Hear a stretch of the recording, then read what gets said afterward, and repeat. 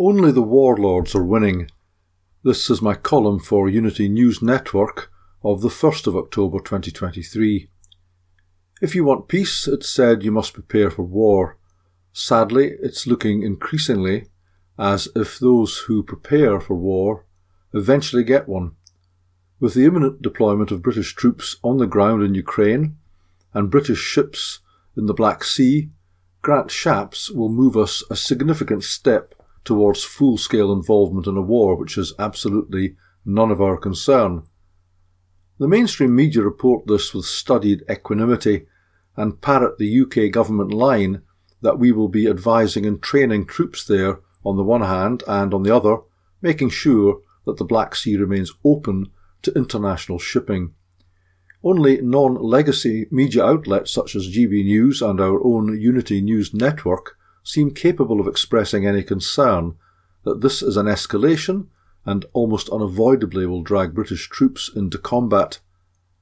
Two questions arise. First, if Ukraine is doing as well as is claimed in repelling the Russian invasion, why does it need any further advice? If we are to help ensure that the Black Sea remains open, how else are we to do that than by force if the Russians decide that they want to mount blockades on Ukrainian ports?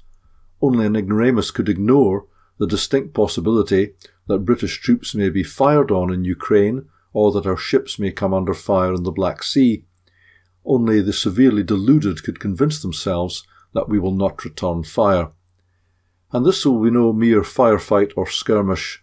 We're part of NATO, and forces from other NATO members could well be mobilised to defend us. I imagine demented Joe Biden would be easily convinced to sign the orders for US forces to head to the Mediterranean. Russia, sensing the possibility of overwhelming force, has the means at its disposal to stem it, and we know what that means. Nothing short of nuclear war and the start of World War III. Parallels are being drawn with the way the USA became involved in Vietnam. It was exactly like this, and it took them 20 years to disentangle themselves from that and also to be defeated. The results are visible, and I'll pay them a visit next week, as I always do on my annual visit to Washington, D.C., on the Vietnam War Memorial near the Washington Mall.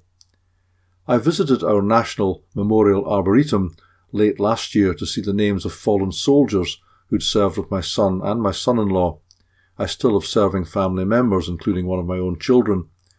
There's still plenty of black stone waiting to be carved. If our leaders are not careful and desist from the bloody path down which they seem to be taking us, we could soon see much of the blank stone at the Arboretum filled with names.